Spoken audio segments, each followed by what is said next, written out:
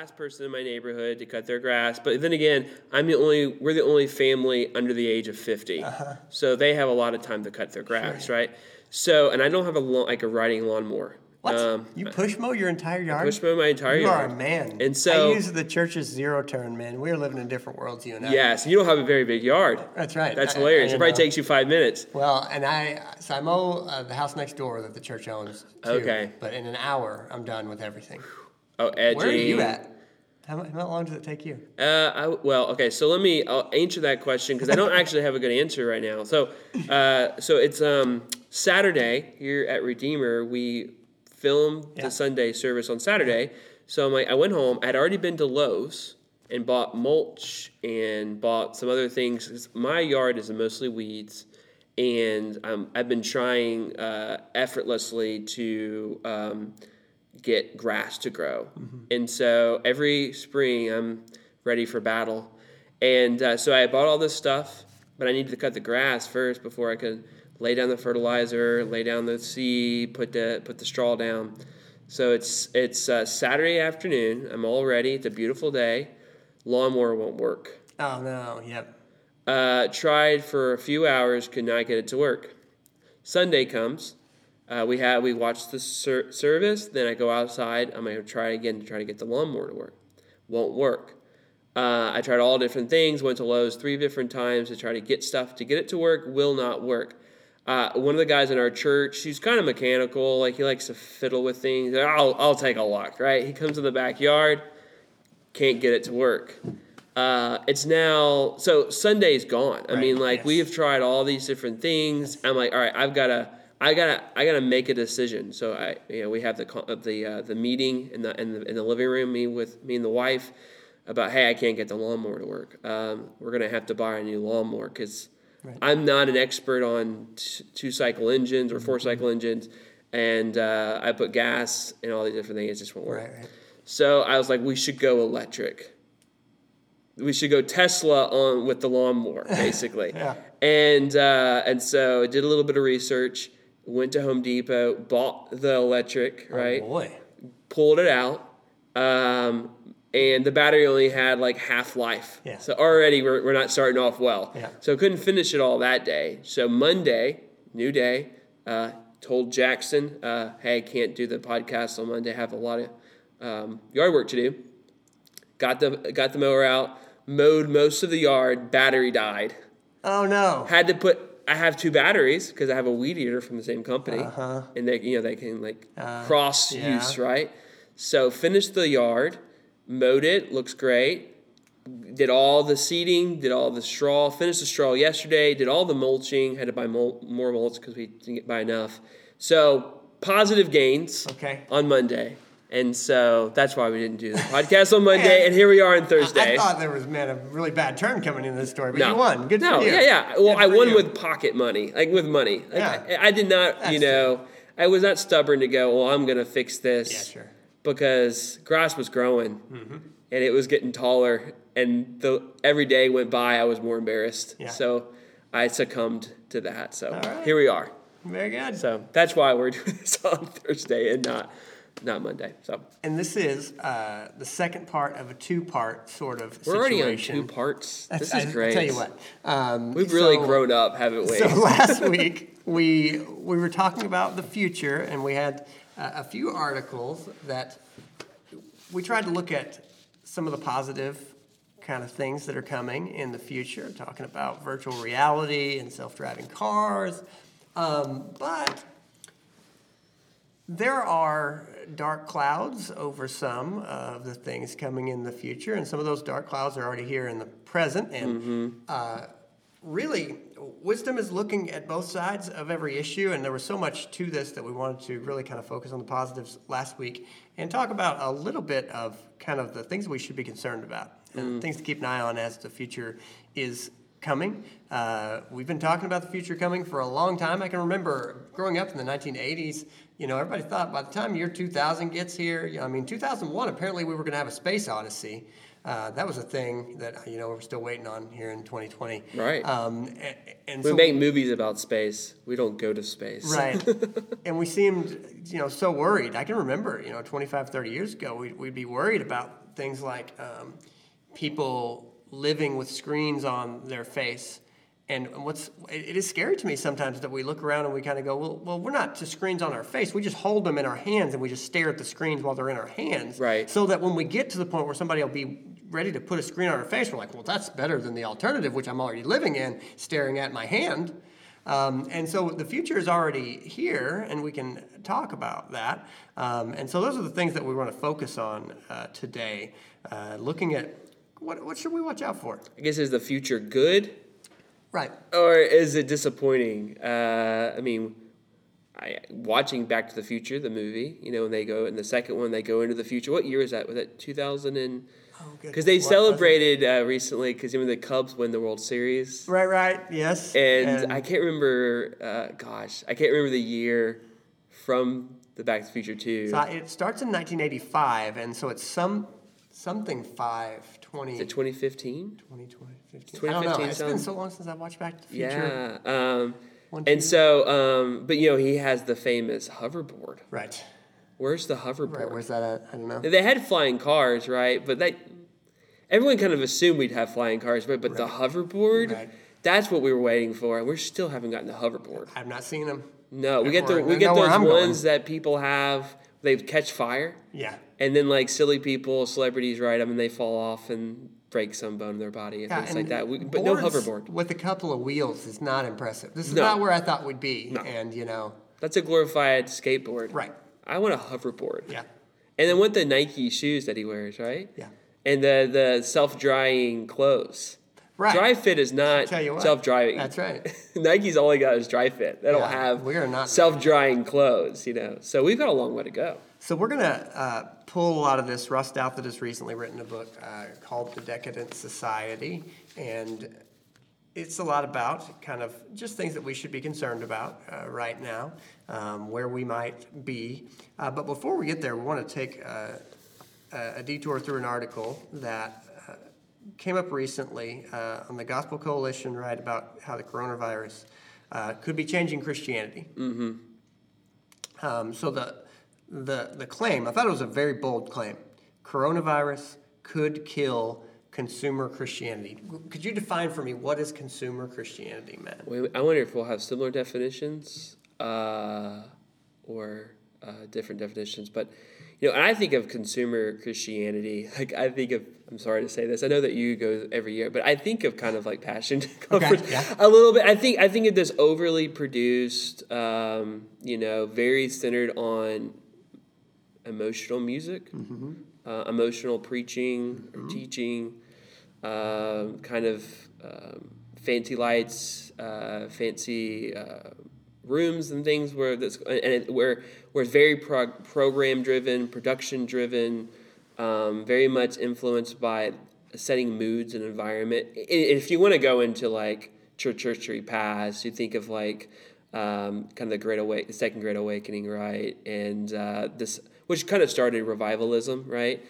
As a thing, and this is kind of its byproduct. Right. It's consumer Christianity of kind of going and not really necessarily you're participating in the sense where you're there actively worshiping or you believe in this equally as the people on stage, but you're kind of maybe devouring or eating like an emotionalism, right, to make you feel good or make you feel like you are a follower of Christ, but you've actually never put any faith or trust in Christ at all. Yeah. So what can you do for me today? That's good, yeah. Jesus. Yeah, Consumer Christianity would be very self-centered. Mm-hmm. Me-centered Christianity. What does Christianity have to offer me? And most specifically, I have no interest in sacrificing myself. Right. I intend to be the receiver. Right. Only. Right. And I think in the New Testament you see plenty of occasions where people, hey, what's in this for me? Yeah. I mean, I think Judas Iscariot would be the first advocate of consumer Christianity. Yeah. This Jesus, he could make me 30 pieces of silver, and so I sell him down the road for it. And most of the other people who followed Jesus, especially the crowds that followed him, right? I mean, you mentioned this a few weeks ago, and I thought it was really helpful. Just talking about just the 5,000 who were fed by Christ, I think at the end of the day, like after he ascended into heaven, there was only like 100 plus that were in the upper room and received the Holy Spirit. So pretty significant crowd decrease from what we saw in a lot of Jesus' ministry. And so you could almost say, I think properly, that they were consumer Christians or consumer followers of Jesus, right? Right. So this has been around since day one. Right. And I think as a church planner, someone who's helped plant 2 churches and was more the primary church planner for Redeemer, consumer Christianity really it really hits us really hard, because I think we're in this kind of arms race where we're trying to gather a congregation, and there's this groups of congregation that are just kind of like giving out prizes and candy and cake and goodies for people, and not giving people the real gospel. Right. And that's a frustrating reality. And especially as a kind of as you gather like a congregation with very few people, you want people to be sold out for not only the gospel but also for the church. And when they don't sell out, it affects the people, especially in smaller congregations. Yeah. You probably feel this in your church as well. Oh yeah, it's if you're talking about consumer Christianity, then generally there's not an emphasis on repentance of sin, because the emphasis is on how Jesus wants to make your life better, how probably you are just not aware of some of the promises that may be out there for you, and that if you could become aware of them, then apparently that you could unlock them. There's a lot of language that you can directly associate with consumer Christianity. And so this claim in the article is that the coronavirus is at this moment, first of all, a negative towards consumer Christianity. It is harming consumer Christianity, and they basically say 3 things really of how that's happening. So one, they say that it's stripping the church of excess. Look, we can't even get together, much less do the fun things and the things that people tend to look forward to. And as a person who's been working in youth ministry for almost 20 years, look, youth ministry has been responsible for a fair amount of consumer Christianity. One of the ways that you can see the church has changed in the last, say, 30 to 40 years is that what people received in their youth group, a little bit of fun mixed with message of the gospel, hopefully, maybe some treats that revolve or are close to fellowship or these sorts of things. Youth ministry has led the way in some of that. And certainly during this time, the church has been stripped of excess because, I mean, the thing about this is it's not just that the church has been stripped of excess. The church has been stripped of most of the ability to do what we normally do. It is seemingly more helpful to our neighbor right now to stay away from them than to serve them. And that's not good for Christianity. But at the same time, we are also not able to do the frivolous things that might creep up around our churches too. So that one I don't count as much of a sound win. The second one I think is a little more interesting to talk about. Blowing up the notion of Sunday only faith. Yeah. What does that mean? Yeah, and I think again, going back to being a church planner, you're really fighting with people to be involved in the community, not just on Sunday, right? You say, I think I can't. If I received $1 for every time I said that from the pulpit or just in common discipleship, I'd be a millionaire. Just like, don't be a Sunday only churchgoer. Right. Be involved in the community during the week. Right. Be active in the life of the church outside of Sunday. But I think the reason why there's a big frustration, a struggle with people, because is that for most people, that's the Christian or the church experience that they know is. You go to church on Sunday, right? You go to the production. You go to in a sense, you go to the theater. You watch the actors on stage. They perform for you. Some of them quite well, musically or through communication or like oratorially. They are very effective. and you leave, right? You've received your kind of nugget for the week, and you go about your day, and then you come back the next Sunday, or maybe a month later, Right. you know? Yep. When you can't go to church on Sunday, when you actively have to go and watch the video, like watch whatever they've put together, and then you're like, well, there was a few people that I would talk to as I walked out of the church. Well, I don't see those people anymore. Right.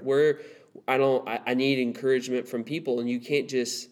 There's no church to go to. There's no hallway to or bathroom to go into to talk to someone.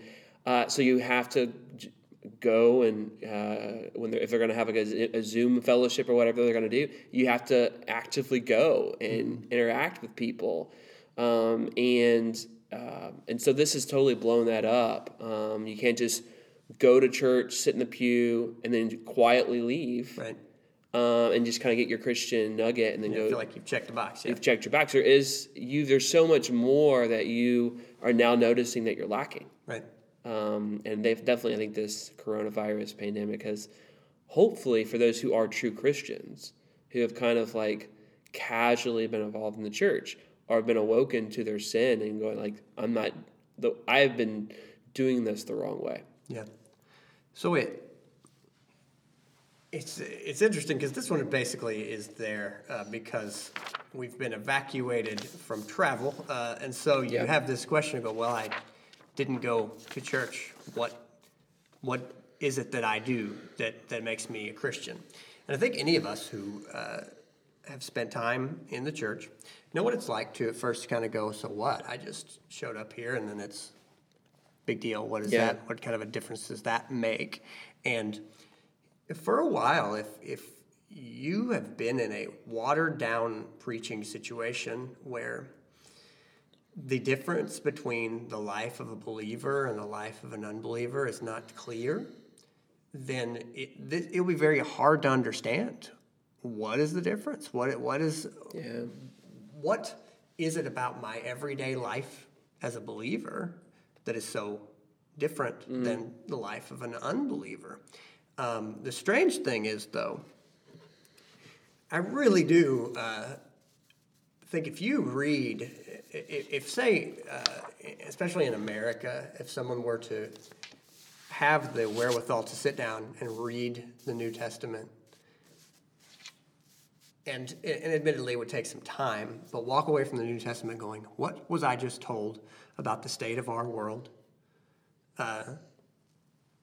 And what is the change that this Jesus intends to make? Well, I mean, look, think about somebody like the Apostle John, who comes and in 1 John, for instance, has messages like, look, dear children, you are of God, and the whole world is under the sway of the evil one. This is a bold dichotomy. This is a light and darkness situation here, and so we have two choices in every day. We are either an agent of Christ, spreading love and hope and peace of the kind of God's peace, which is he fights against the darkness, he fights against the evil, or we contribute to the darkness through not just hatred, which our world loves to talk about hatred, apathy. People who came to Jesus wanting to self-justify and say, hey, who's my neighbor? I think I'm doing a pretty good job here. So tell me who my neighbor is. It's like, oh, let me tell you a story. Guy sees another guy, doesn't do anything for him. One guy sees a guy and helps him out. Who is the neighbor? I guess the guy who helped. Yeah, you go and do likewise. I mean, Jesus would have none of this. People trying to split hairs over who's their neighbor. And he says, look, you need to realize that you can either be a consumer, a vacuum cleaner, or you can be a leaf blower. And a leaf blower is an act of service to your whole community, that you are outgoing. And so our world is not so odd, really, in that consumer Christianity. I would say consumer Christianity is pretty much everybody's first move when you encounter Jesus. And he's like, yeah, I'm willing to serve you. But if I really serve you, unless I wash you, you don't have any part with me. That's right. Like he says to Peter, I'm intending to change you while I'm serving you. And there are always people who are kind of going to Jesus and say, well, let me see if I can change you, Jesus. Yeah. And I don't think we do that successfully, but I think we can co-opt and convince ourselves sometimes that we have. This is fundamentally necessary that we realize that we are either an agent of change in this world, or we have adapted and we're going with the flow of a fallen world that is under the sway of the devil, intent on nothing but destruction.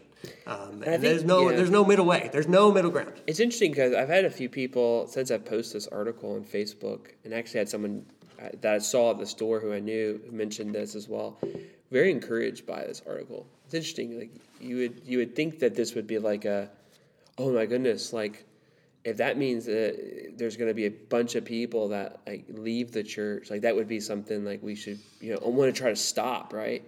But I think as pastors of smaller churches, like to realize that a lot of churches out there are really operating with large congregations of people really there for their own betterment, not for the sake of, as you're mentioning there, like actually being transformed by Christ that then leads to transformation of others. They're there because of a cultural requirement. We live in the Southwest Indiana, therefore this is what you do to show you're kind of a good citizen, a good person. You go to church to kind of learn about how to act in the world, to be a good citizen, to be a good neighbor, but very little of actually wanting to be transformed by Christ and following Christ. And I think as pastors and leaders who are, we talked about this when we talked about youth ministry, of wanting to disciple people the way that Christ calls us to do that, and realizing like that's what we should be doing. That's what we should be doing with most of our thoughts, is how to disciple people, and not trying to be how to get more consumers into our church. Right. I think this is kind of a refreshing encouragement that what we may see in the church in the future is people that are actually sold out for the gospel and truly want to be transformed by Christ, and not just simply there to be entertained or to be, in a sense, that you're their psychiatrist. Right. There to counsel them through their problems and through their struggles, and try to give them a sense of like earthly hope. Right. I think that's what a lot of people want, is some type of psychiatrist to kind of give them how do they find meaning in their life? How do they get through their struggles? How do they be a better parent? How do they feel good about themselves emotionally? And there are some pastors and churches that are willing to give that to people. Yeah, it's scary. It's scary that there is a movement of people in general out there that, in terms of psychology, it's like, will you help me to self-actualize? I would like to have a wife who kind of does whatever I want and never gives me trouble, and then kids who behave, so that I can live like a comfortable sort of suburban existence and not really have any kind of inner dissonance and just feel generally happy most days. And man, it is scary that Christianity can be co-opted to go, well, yes, of course. Yeah. We would love to assist you in that goal. And that is, and folks, I hate to say this, but look, if that's what you think Christianity is, you've picked up the wrong Christianity. Yeah. Because that is not why Jesus came to die. What it would be better for us is if we could go, I want to be a part of something bigger, because this world is really broken.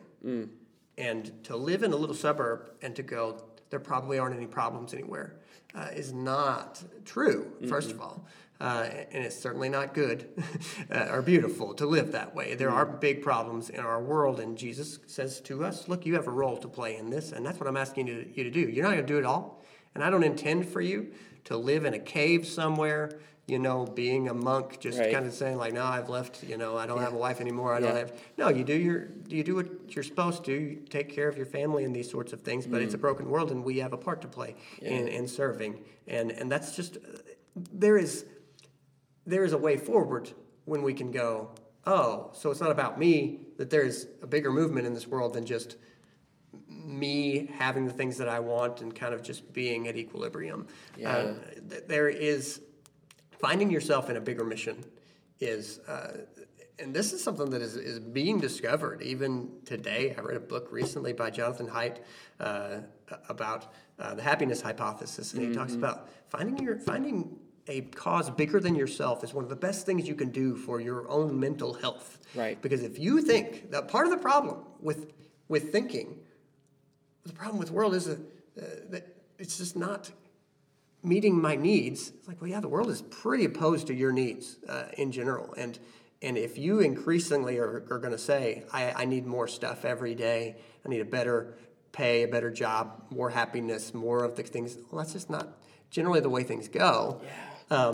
But if you commit yourself to a mission, well, then other people might get on board with that. The other problem with thinking of the world in terms of my gain is that everybody will come to think of the world in terms of their gain, and then it's just a zero-sum game. Everybody's going to take more for themselves, and we're going to be surprised when you get undercut at work by the guy who gets the promotion that you didn't get.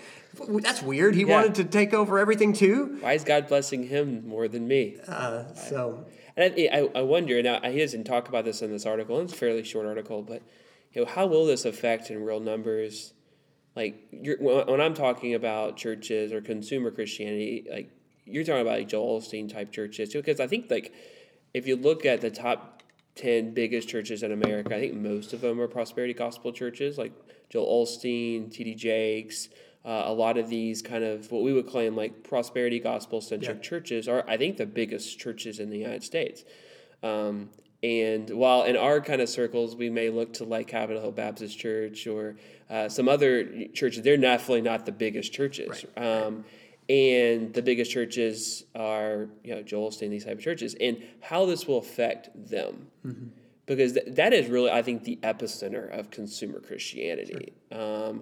And the preaching that says God desires to bless you materialistically, through health, through wealth, just listen to what I say, follow my formula, and God will bless you the same way he's blessed me.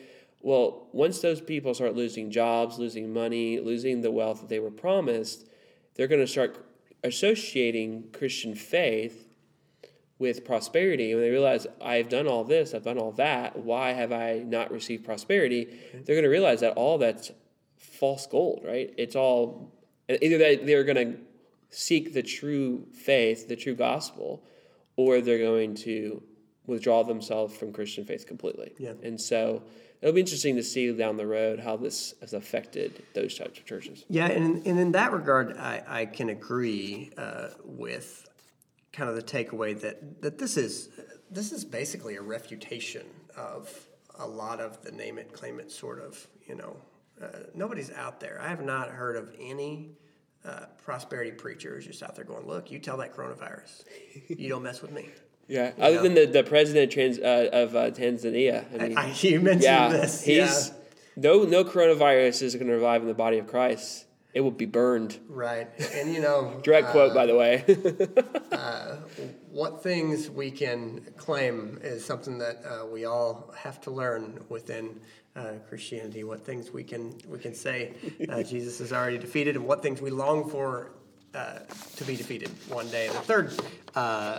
The third takeaway that he mentions is that we need to be challenging Christians to give without getting, which is what a part of this is that a lot of churches have had to face a harsh reality that a lot of people don't give financially or otherwise. This, in a lot of ways, has been a vacation for a lot of people giving to the church, whether that's their time, talent, treasure, any of these things. Right. And the giving, though, even when you receive nothing, is a sign of genuine faith. That look, I give because I support the mission, not because I get anything out of this. And this is a pretty stark reminder that you're not getting a whole lot out of this. If you're a believer, you are giving to your church, hopefully because you believe in that movement, that you believe that it's worth some of your wealth going away from you, some of your time going away from you, so that this movement can go forward.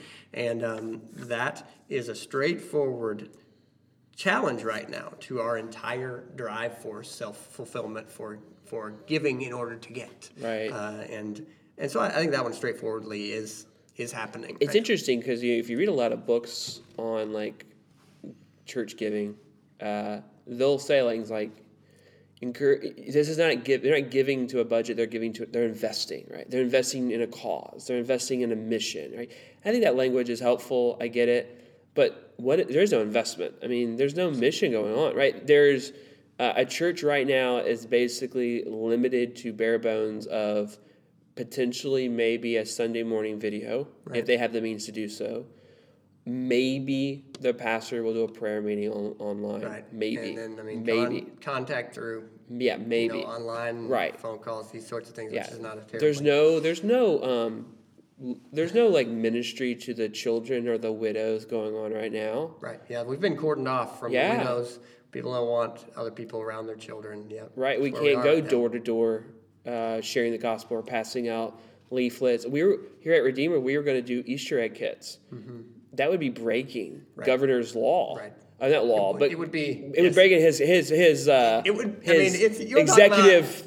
It's like spreading. If you had the coronavirus, it would be directly spreading it. The church would be assisting people in getting a deadly virus. Right. Well, I don't think we're into that. Why don't you send your kid out there and grab these eggs that, we specifically laid.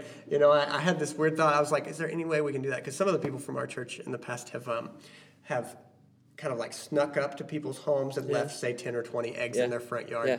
We were one of those houses last year. So could we have like grabber arms where it's like, no, you can't. You have to fill the eggs. There's just not a way to do it. No. And so here's the thing. There's this kind of sidebar on this article that talks about, well, here's the thing. This is we're experiencing discomfort right now, and this discomfort might grow us some. But I don't know if you would agree with this or not, but my general takeaway from this is, sure, these things are kind of hang-ups to consumer Christianity, but I think the only antidote to consumer Christianity is the work of the Holy Spirit and discipleship. Yeah. The only reason that I ever changed from what I think most of the time consumer Christianity is just the first stage of a brush with Jesus, where you just go, you know what I would really like? If I could just kind of use you to get salvation. Right. This could be entirely transactional. Right. I will take salvation that you apparently are freely offering from what they say to me, and then you'll do your thing, I'll do mine.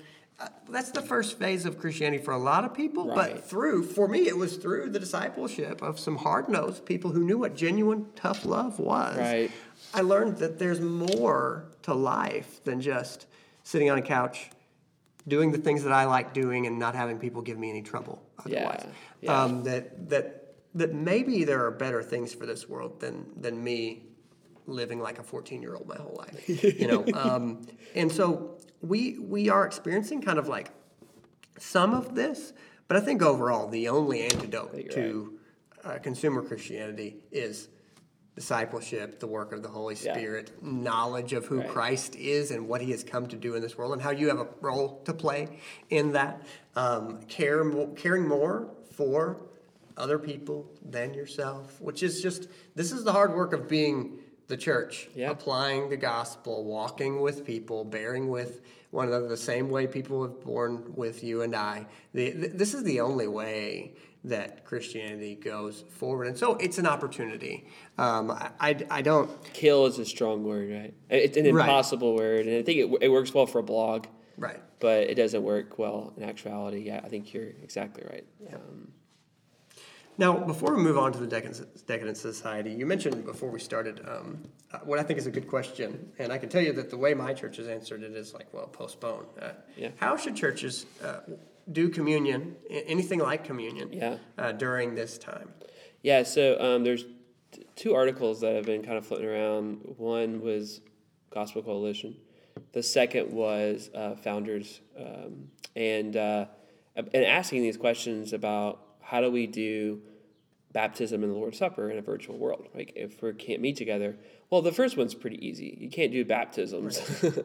You can't do like distance baptisms. Where the person sits in the bathtub and the pastor's there on the video. Like that's an easy one, right? And if anyone's out there doing that, like, stop. Right. You know, this.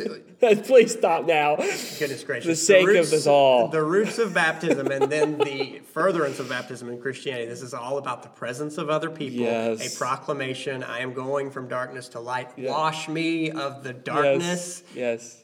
I will join the light. And all of you are here because you keep me accountable. Yes. Yeah, you can't do that. Don't do that. We don't want to go back to the Anabaptist days of people baptizing themselves like on their own authority. Right. No. Right. No, there needs to be, and this is the thing. People who might be saying, well, no, those people could be witnessing that. Now, listen, man, when I'm at home watching something online, my attention is not anywhere near on that like it is in real life. Here's the thing. Yeah, Here's the thing.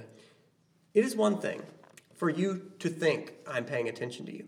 It is another thing for us to have the accountability of sitting here looking at each other and you being able to tell at any moment. If you look over and I'm just kind of over here going, yeah, Matt, whatever, yeah, sure, whatever you say, man, yeah. I'm for it. I'm with you. Yeah. Listen, and this is why we're all living this right now with these things that want to distract us all the time. So presence is huge. Presence is more vital now than it ever has been. So so the baptism thing, we can just leave it off. Even if you think we can't leave it off, we can leave it off. But while that may be an easier issue to solve, the Lord's Supper, I think, is where people have some conflict, because I think the same rule applies. Yeah.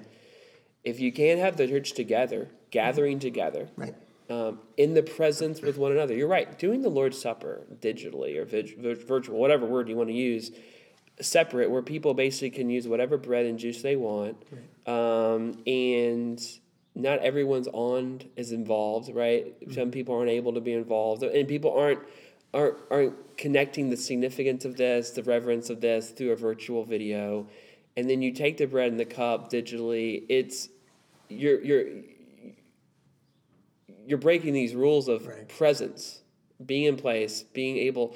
But you may be saying, well, we can't be in place, and so therefore, how do we do the Lord's Supper? And I think the way that I believe this, and in especially this one article really articulated this really well, is that this is a time of suffering. That's right.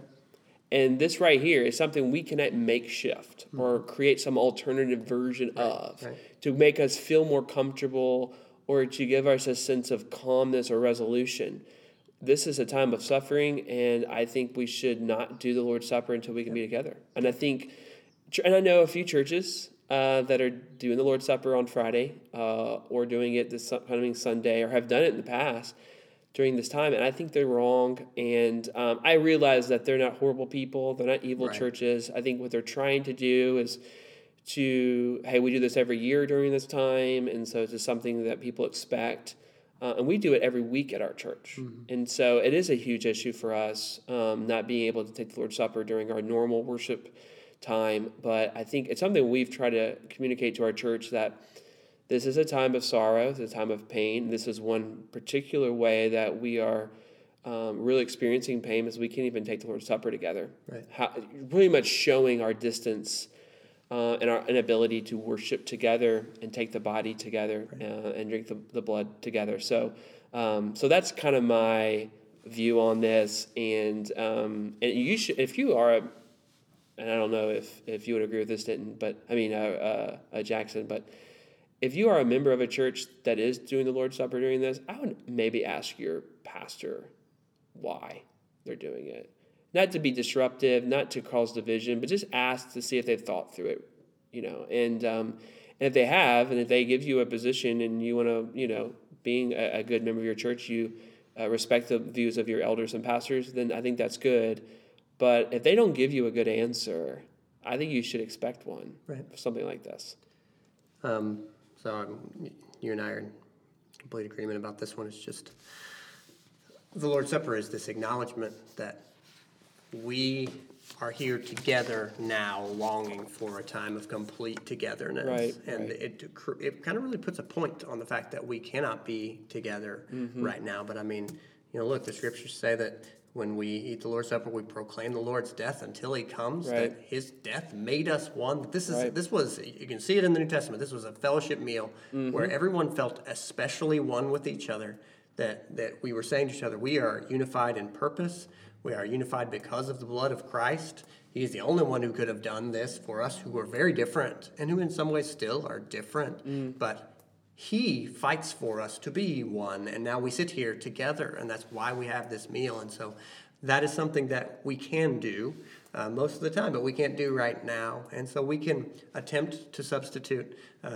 but these substitutes, in a lot of ways, I think the only reason we've got to the point to where we think we can substitute is because we've already individualized it too much. We have the little squared off sections of cracker and in these little individualized cups, and we just kind of go, look, we're all just individuals doing our own thing. It's like, no, I mean, we're not supposed to be. That's not, Jesus didn't die so that we could all just kind of be individuals, never having much to do with each other. Right. He in fact died to make us who were separate from him and from each other, one with him and with each other. And that's the whole idea behind what we're doing in the Lord's Supper, communing with him and with each other. And so we look forward to that.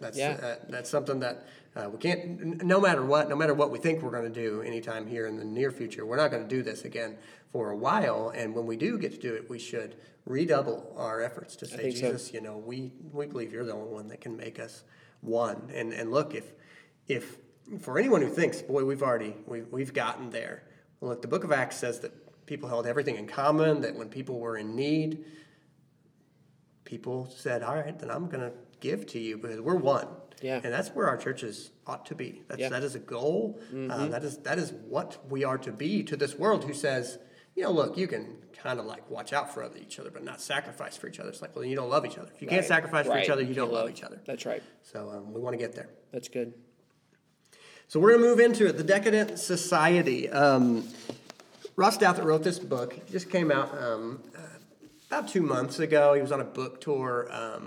He was actually on a book tour when this whole coronavirus thing popped up. He's already been pretty sick. There's a whole story. I listened to this podcast called The Argument where he and some other opinion writers for the New York Times are on. And so he's been sick. He got tested for the coronavirus. He and one of his children was particularly sick. It came back negative, but he still questioned it because he said that he had that shortness of breath, which a lot of people talk about. Yeah. And being on a book tour would be a terrible situation. In book tour. And so he may or may not have had it.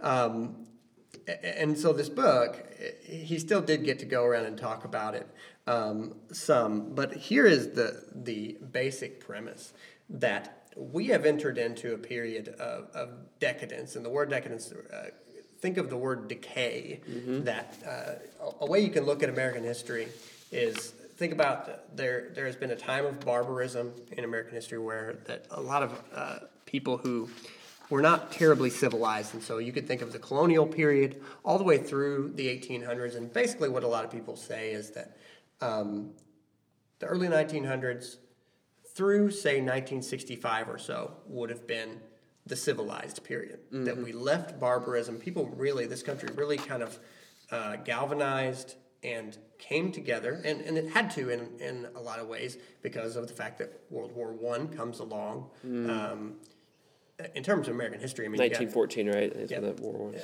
And so you got Teddy Roosevelt kind of galvanizing America a little bit before, but then look, World War I called for action, and then we had a period after World War I that we had a Great Depression, which, again, you have a major problem, which draws people together towards one purpose. And then, of course, World War II comes along, and the last kind of major element or major part of the period where you could say we were galvanized and civilized was the space race. Yeah. That people went, wow, this is the next frontier. Yeah. We got to get to space before the communists do. Yeah. This is how we're going to have a military future, how we can protect ourselves. But then the claim is that decadence and the decay, the aimlessness kind of took over after we made it to the moon. Yeah. And there wasn't a great sort of goal. Right. And then we didn't know exactly what we're doing. You could think about how basically what you see in the 60s and 70s is like, well, we don't exactly know what we're for, what we're after. We're just going to try a bunch of different things, and that this continues to today, that basically we are now in this period of decay and aimlessness. That we don't really have goals as a society, nor could we agree if we started just saying, like, let's get together and come up with what are the 5 things we want to accomplish. Probably not likely that we would settle on what are the 5 things that America hopes to accomplish in the next or even or the Western world especially, in the next, say, 50 or 100 years. Yeah. And that's a big problem, because then, well, what are people after then? What are people going to spend their lives doing? And so he makes some specific claims that we are in decay in terms of our politics, which is in stalemate, in terms of our public institutions, which he uses the term sclerotic, that our public institutions don't accomplish much; they're not effective, and Which starts with the U.S. government, right? Right. I mean, hardly with the polarization of the United States, and therefore being centered in Washington. It's the does nothing, accomplishes nothing. Congress, I think that's been its title and label for right, a whole decade, if not longer, right? right. Yeah. So So let's take each one of these. So he basically says in politics, in public institutions, in science, kind of in technological development, we are in decay. So what do you think about this? This is mainly you got into politics probably because you believe this is a very useful tool. What have you come to think about politics ever since you had the experience of getting a degree in politics, and how do you view our politics right now? This is a broad question. Yeah, so I can take you down memory lane for a second. So I was a junior in high school during the 2000 election. Okay. And I would say that was my first taste of kind of politics, and it's kind of a idealism, I would say, just to kind of like this is George W. Bush versus Al Gore. Yeah, there's Al Gore. I remember staying up all night, just devouring every piece of news about this, right?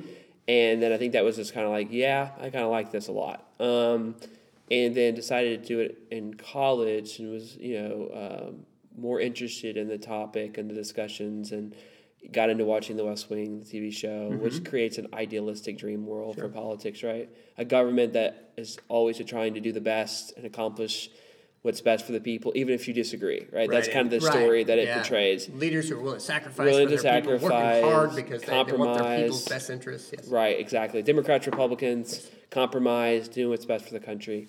And so you go to college. I actually worked for the Republican Party after college, and realized that dream was a dream and not reality.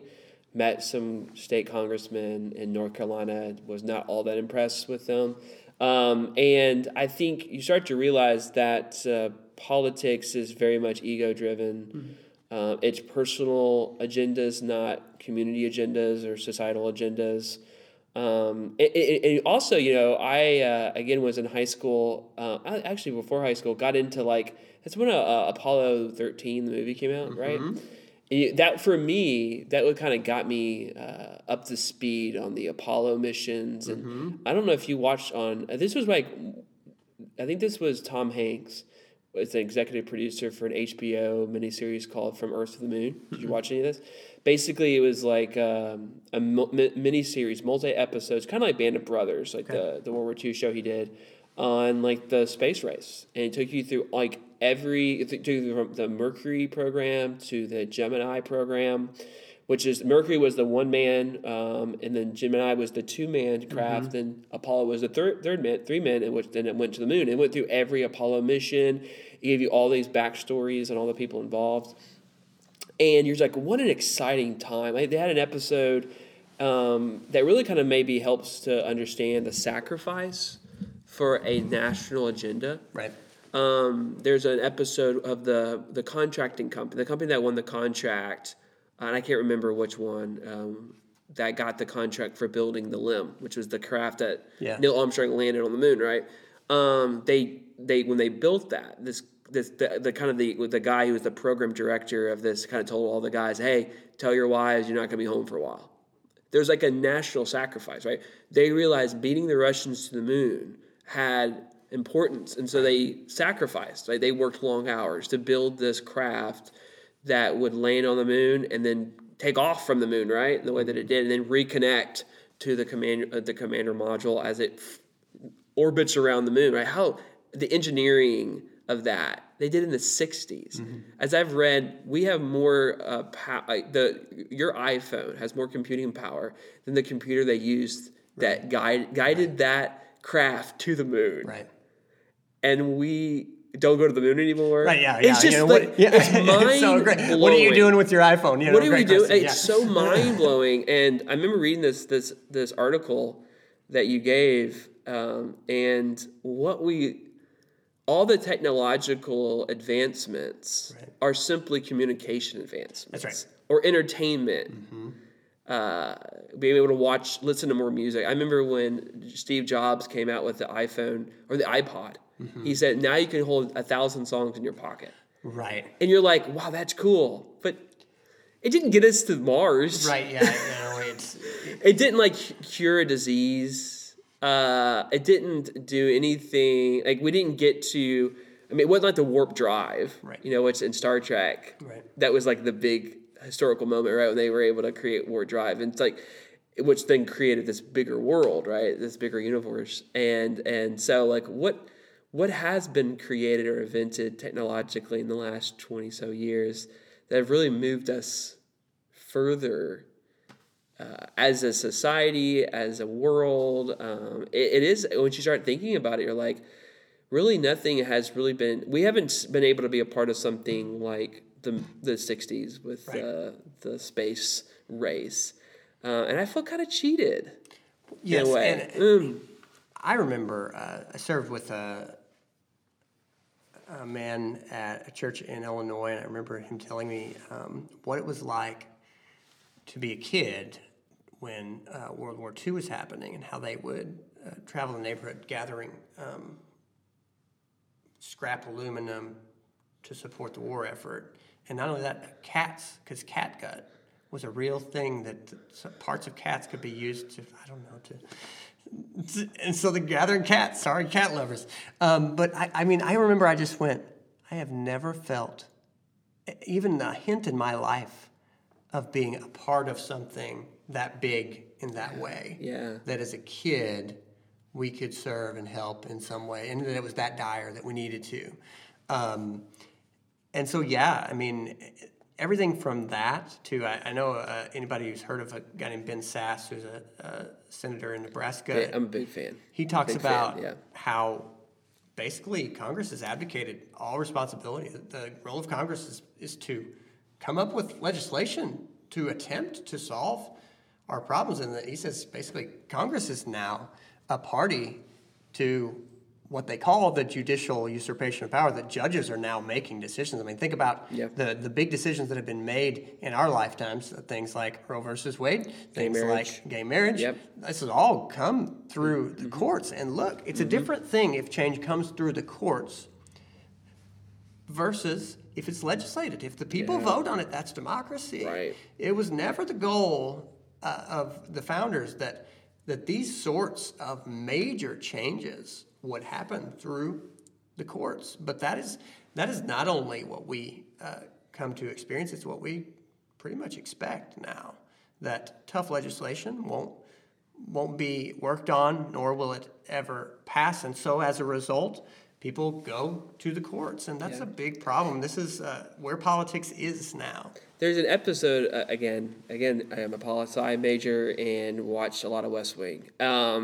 But and I know you watched Little West Wing. Yeah, I watched a couple of seasons. So I think it's either season 2 or season 3.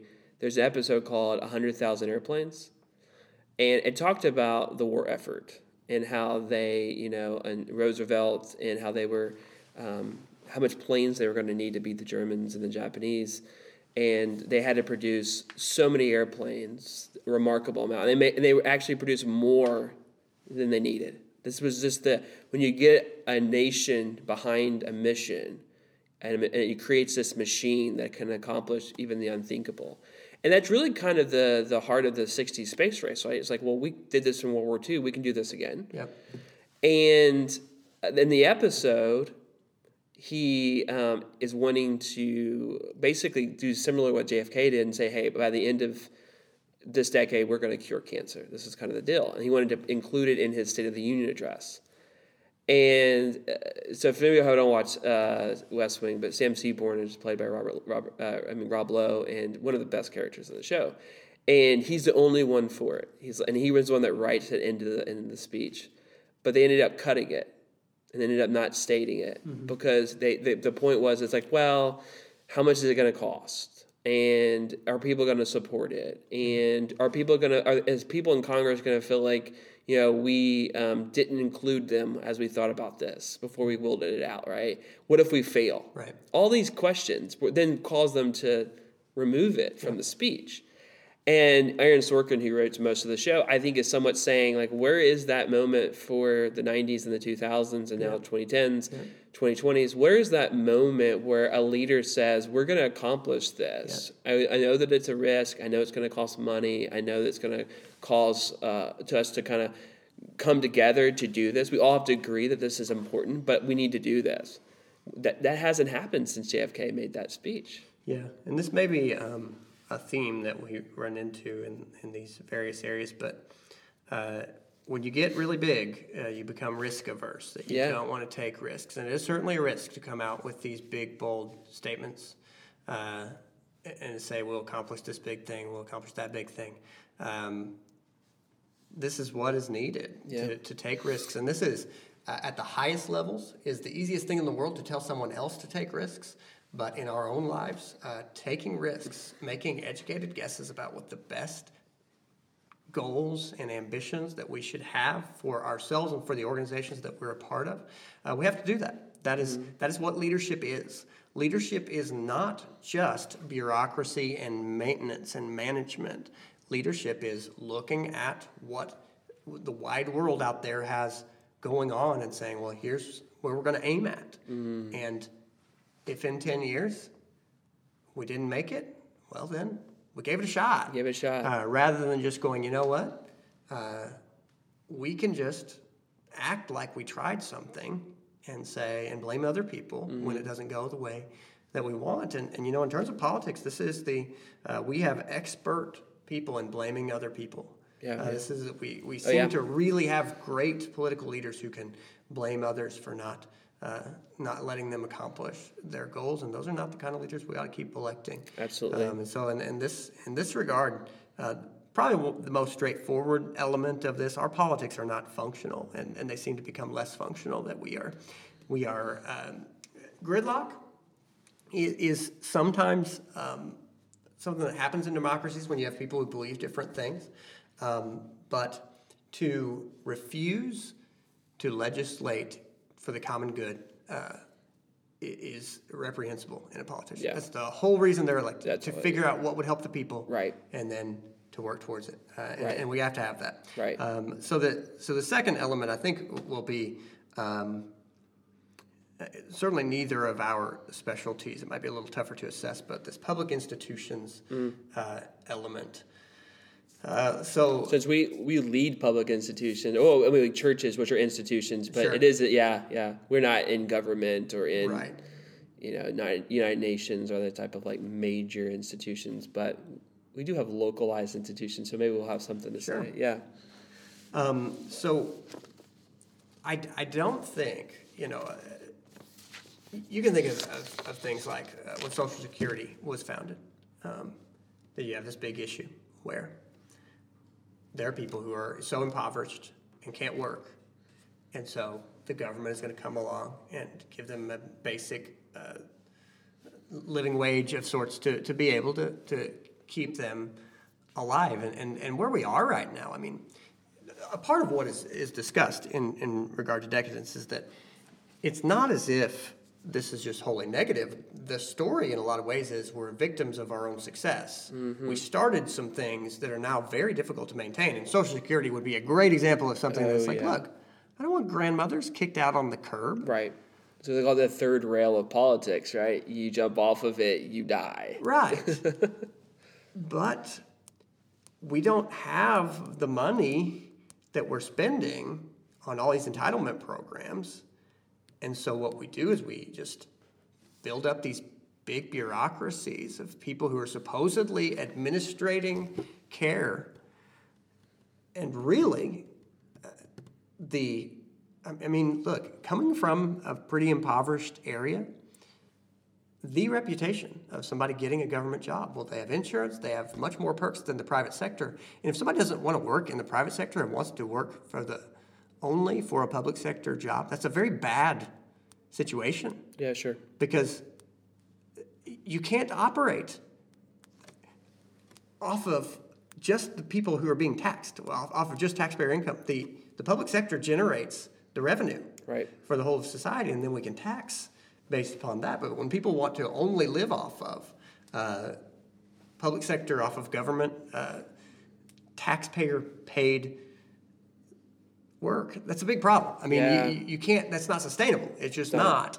And you know, the other side of this is, again, coming from working class people, the general reputation is that, look, government jobs are gravy.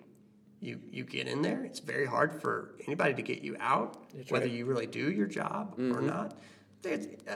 I would just be very surprised to sit down anywhere but at the highest levels and talk to somebody who's saying, no, I got that government job, and that's when I really started bearing down and doubling my efforts. I said, I'm working for Uncle Sam, and I better take pride in my profession. Right. Not so, generally. Yeah. Yeah, you know, this is an interesting thing. There's a book, I don't know if you've read much, and David Brooks, who's a editorial for New York Times, very good writer, writes on like spirituality as well and some issues, and he's more conservative. He was an anti-Trumper, so he's kind of like somewhat left the Republican Party, similar to like George Wills, but he has a chapter in one of his books called Road to Character about George Marshall, who was, you know, second in command of the European forces during World War II. It's the Marshall Doctrine, the Marshall Plan, you know, of kind of how they were going to like support and restore Europe right after the war. He talks about Marshall believed in the institution, that institutions are good. They basically have been built up over time. They have problems, sure, because they're big, but supporting the institution, right, not abandoning the institution is important. And sometimes the institution is, like for George Marshall, who was probably believed that he deserved to be where Eisenhower was. Eisenhower ended up being promoted to being the supreme commander of the forces, and Marshall had kind of believed that he should be in that position, but instead supported Eisenhower. And Marshall continued to be a supporter of the institution. He didn't abandon the institution when it didn't give him what he wanted. And I think we're in an age where people hate the U.S. government. They hate Congress, the no good Congress, the does nothing Congress. And I think that's led to a lot of people not voting, not supporting the democracy through their vote and through their civic duty and being involved. And I think it's a lot of abandonment of the institution because the institution has got flaws, it's had issues, it's made mistakes, because people are in institutions. But I think it's important, especially at this time, to think about how can I make a better, how can I affect change in the institution, not abandoning the institution. Same goes, like, again, going back to, like I was saying earlier, we kind of lead smaller institutions and churches, and people have said similar things. Oh, the church has got problems. The church makes mistakes. There are bad people in the church. There's always drama. There's politics. Church never affects any people's lives, right? It's almost the same thing that people say about the government. And I think in this day and age, instead of being some kind of like, well, I'm going to jump off the bandwagon and I'm going to start my own institution, I think it's a good time to go, okay, it's got problems. Let's identify some of these problems. And how can I affect that change? What can I do, either from a church level or even from a public governmental level? What can I do? And I think it goes back to what JFK said, you know, what can you do for your country, not what the country can do for you, right?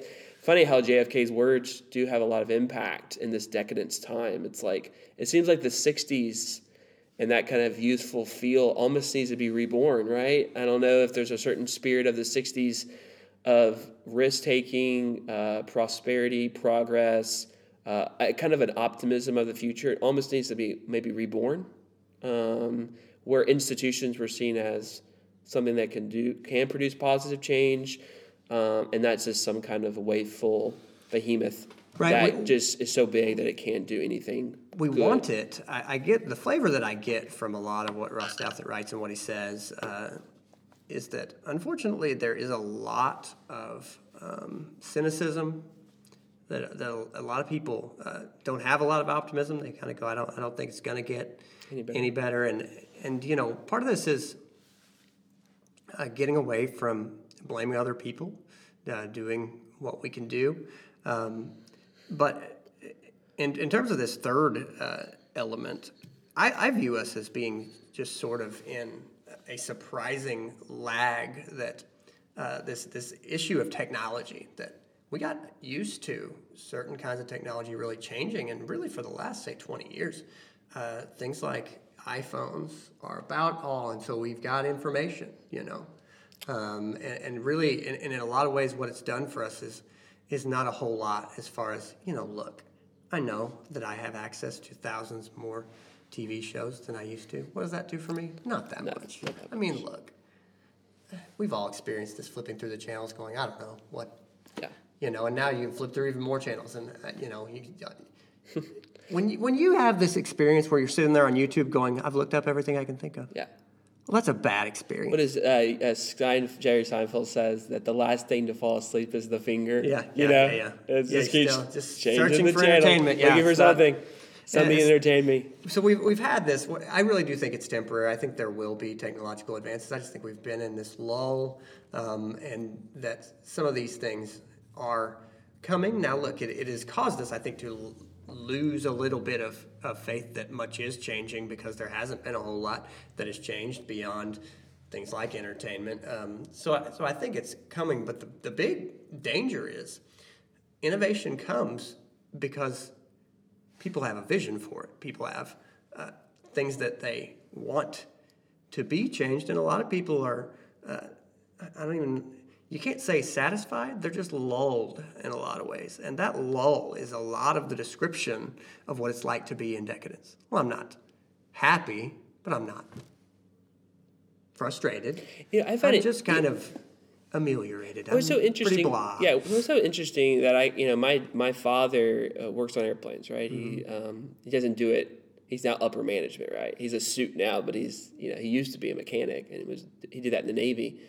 But I liked what in this article, First Things Back to the Future, mentions. He's like, even aircraft advancements, we're not going any faster. Actually, we're going slower than we were before, because the Concorde, no one flies the Concorde anymore, right? Air France and British Airways, I think, were the only two air companies that had the Concorde. That basically the flight from New York to Paris or New York to London was cut in half, I believe, by the Concorde airplane, and we don't even fly faster from New York to Paris or New York to London than we did in the 60s. Right, and that's crazy, isn't it? And it was pretty disheartening in terms of finance to see that basically income per family in America has been in decline since the 70s. Right. And purchasing power, I think, has been argued as grown, but mostly because the things that people are buying, like iPhones, are mostly entertainment technology. Yeah. Okay, cool. TVs are cheaper. Right. So the richest guy in the world, and someone in the middle class America, he may have the same size TV. Right. Like that's nothing. I mean, you could think of it in terms of like, look, your average American is not going out there buying a new car every couple of years. Cars are very expensive, as are homes. Right. Property is very expensive. And so buying power in terms of the big things has not increased. And when you see that data, you kind of go, wow, this is not, we're not having gains here. No, we're not. The economy adjusted after the 50s and women entered the workforce. Yep. And the economy adjusted to go, okay, you should all own 2 cars then. And we now have the income for 2 people that one person was able to earn around there in the 50s, because the economy adjusted to it and said, this is great, more labor. For you cheaper labor. You get less, and that we like that. And that is another symptom of this. But the fourth one, which I forgot to mention earlier, and one that I think that we could speak directly to and ask more of, is he talked about cultural decadence, that we are making the same movies over and over again. And this is a thing that needs to be called out, because we're not we're not even sneaky about it anymore.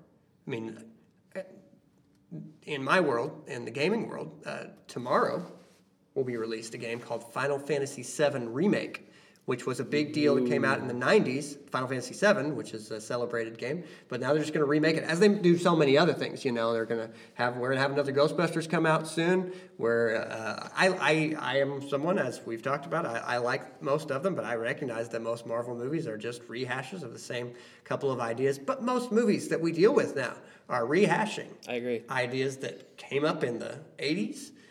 Or the 90s, and we kind of go, you know what? There's probably some people who haven't watched this lately. I mean, goodness gracious, I am one of the strongest critics of this ridiculous idea of Disney going like, hey, you like that Aladdin movie?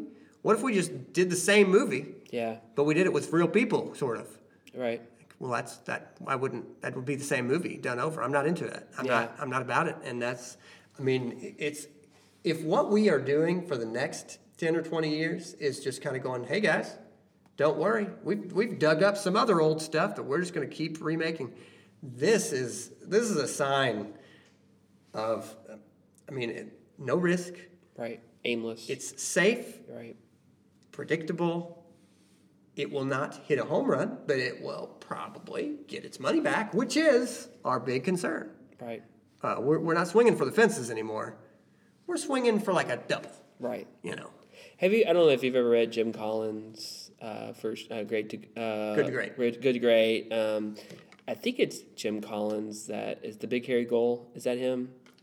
I've read that one. The term that's thrown around a lot in kind of the church planting world is, what's your big hairy goal? It seems like America needs a big hairy goal. True. Not only does science because I feel like Silicon Valley is the one really kind of pushing culture, and as this article said, Silicon Valley has very little to show, right? I mean, what has Google ever produced? There's not real physical things. It's an internet economy. Internet is a bottomless, tangible, without tangible benefit. It's just a communication tool. Yep.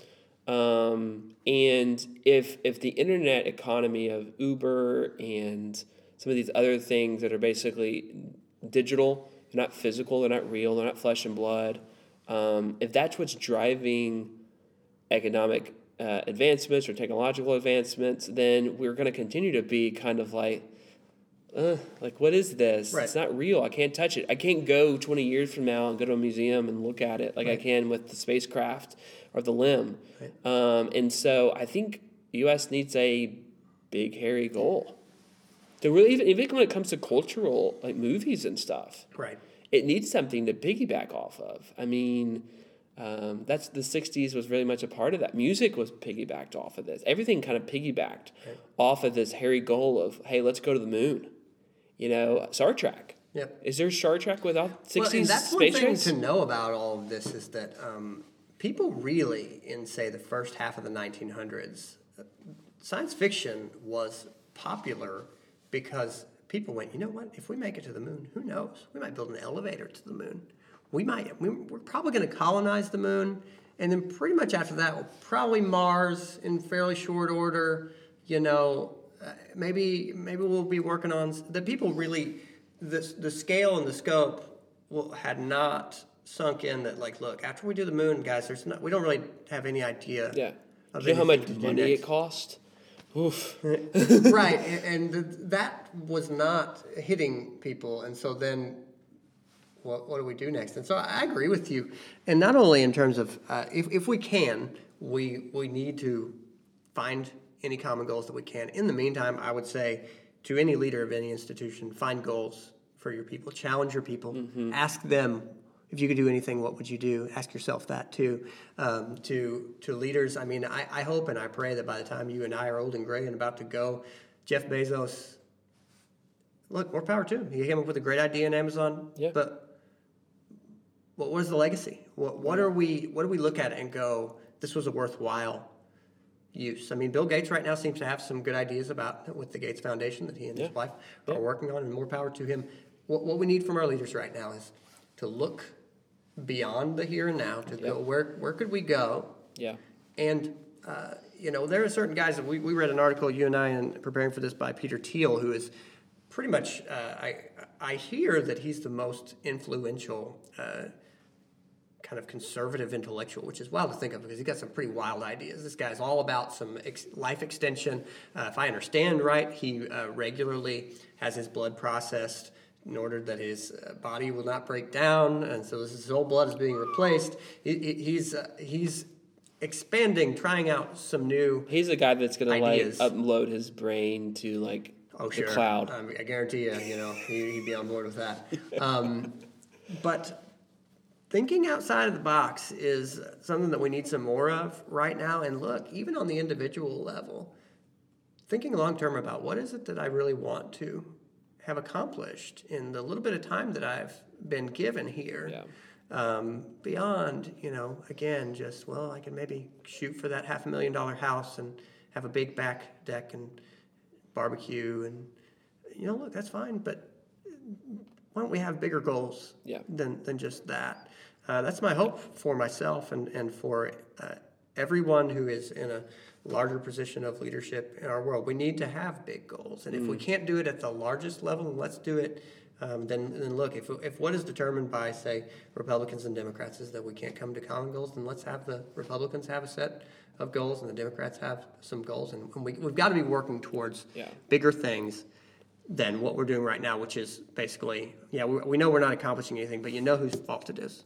It's those people's fault. Yeah, I know that he's a kind of a controversial figure, but I think if there's one person in our society today that is, it seems like he is thinking outside the box, is Musk at Tesla. Yeah. And again, as we started off, I got the electric lawnmower. I'm already on the path to Tesla, right? Yeah.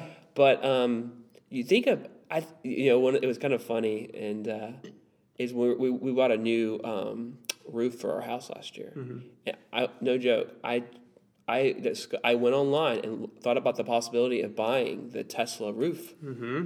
And it's like things like that. I know that sounds simple. I know that doesn't sound like we're going to Mars.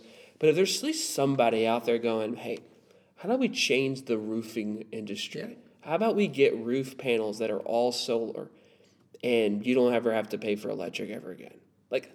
Right, that, who knows what that will do in the future? Or, so I think there needs to be more Elon Musks that kind of come out. And I think he could affect he could get us out of maybe some of this decadence if he is listened to and heard. Yeah. And others kind of follow his example. Yeah. So. I agree. So go do it, everybody. Go do it, yeah. So this is all we got, man. Yep. So this is Empires of the Future. We'll be back next week in whatever country, society we have left next week, right? So as every day seems to be a new development in all this. We'll see you next week. Have a good day, everyone.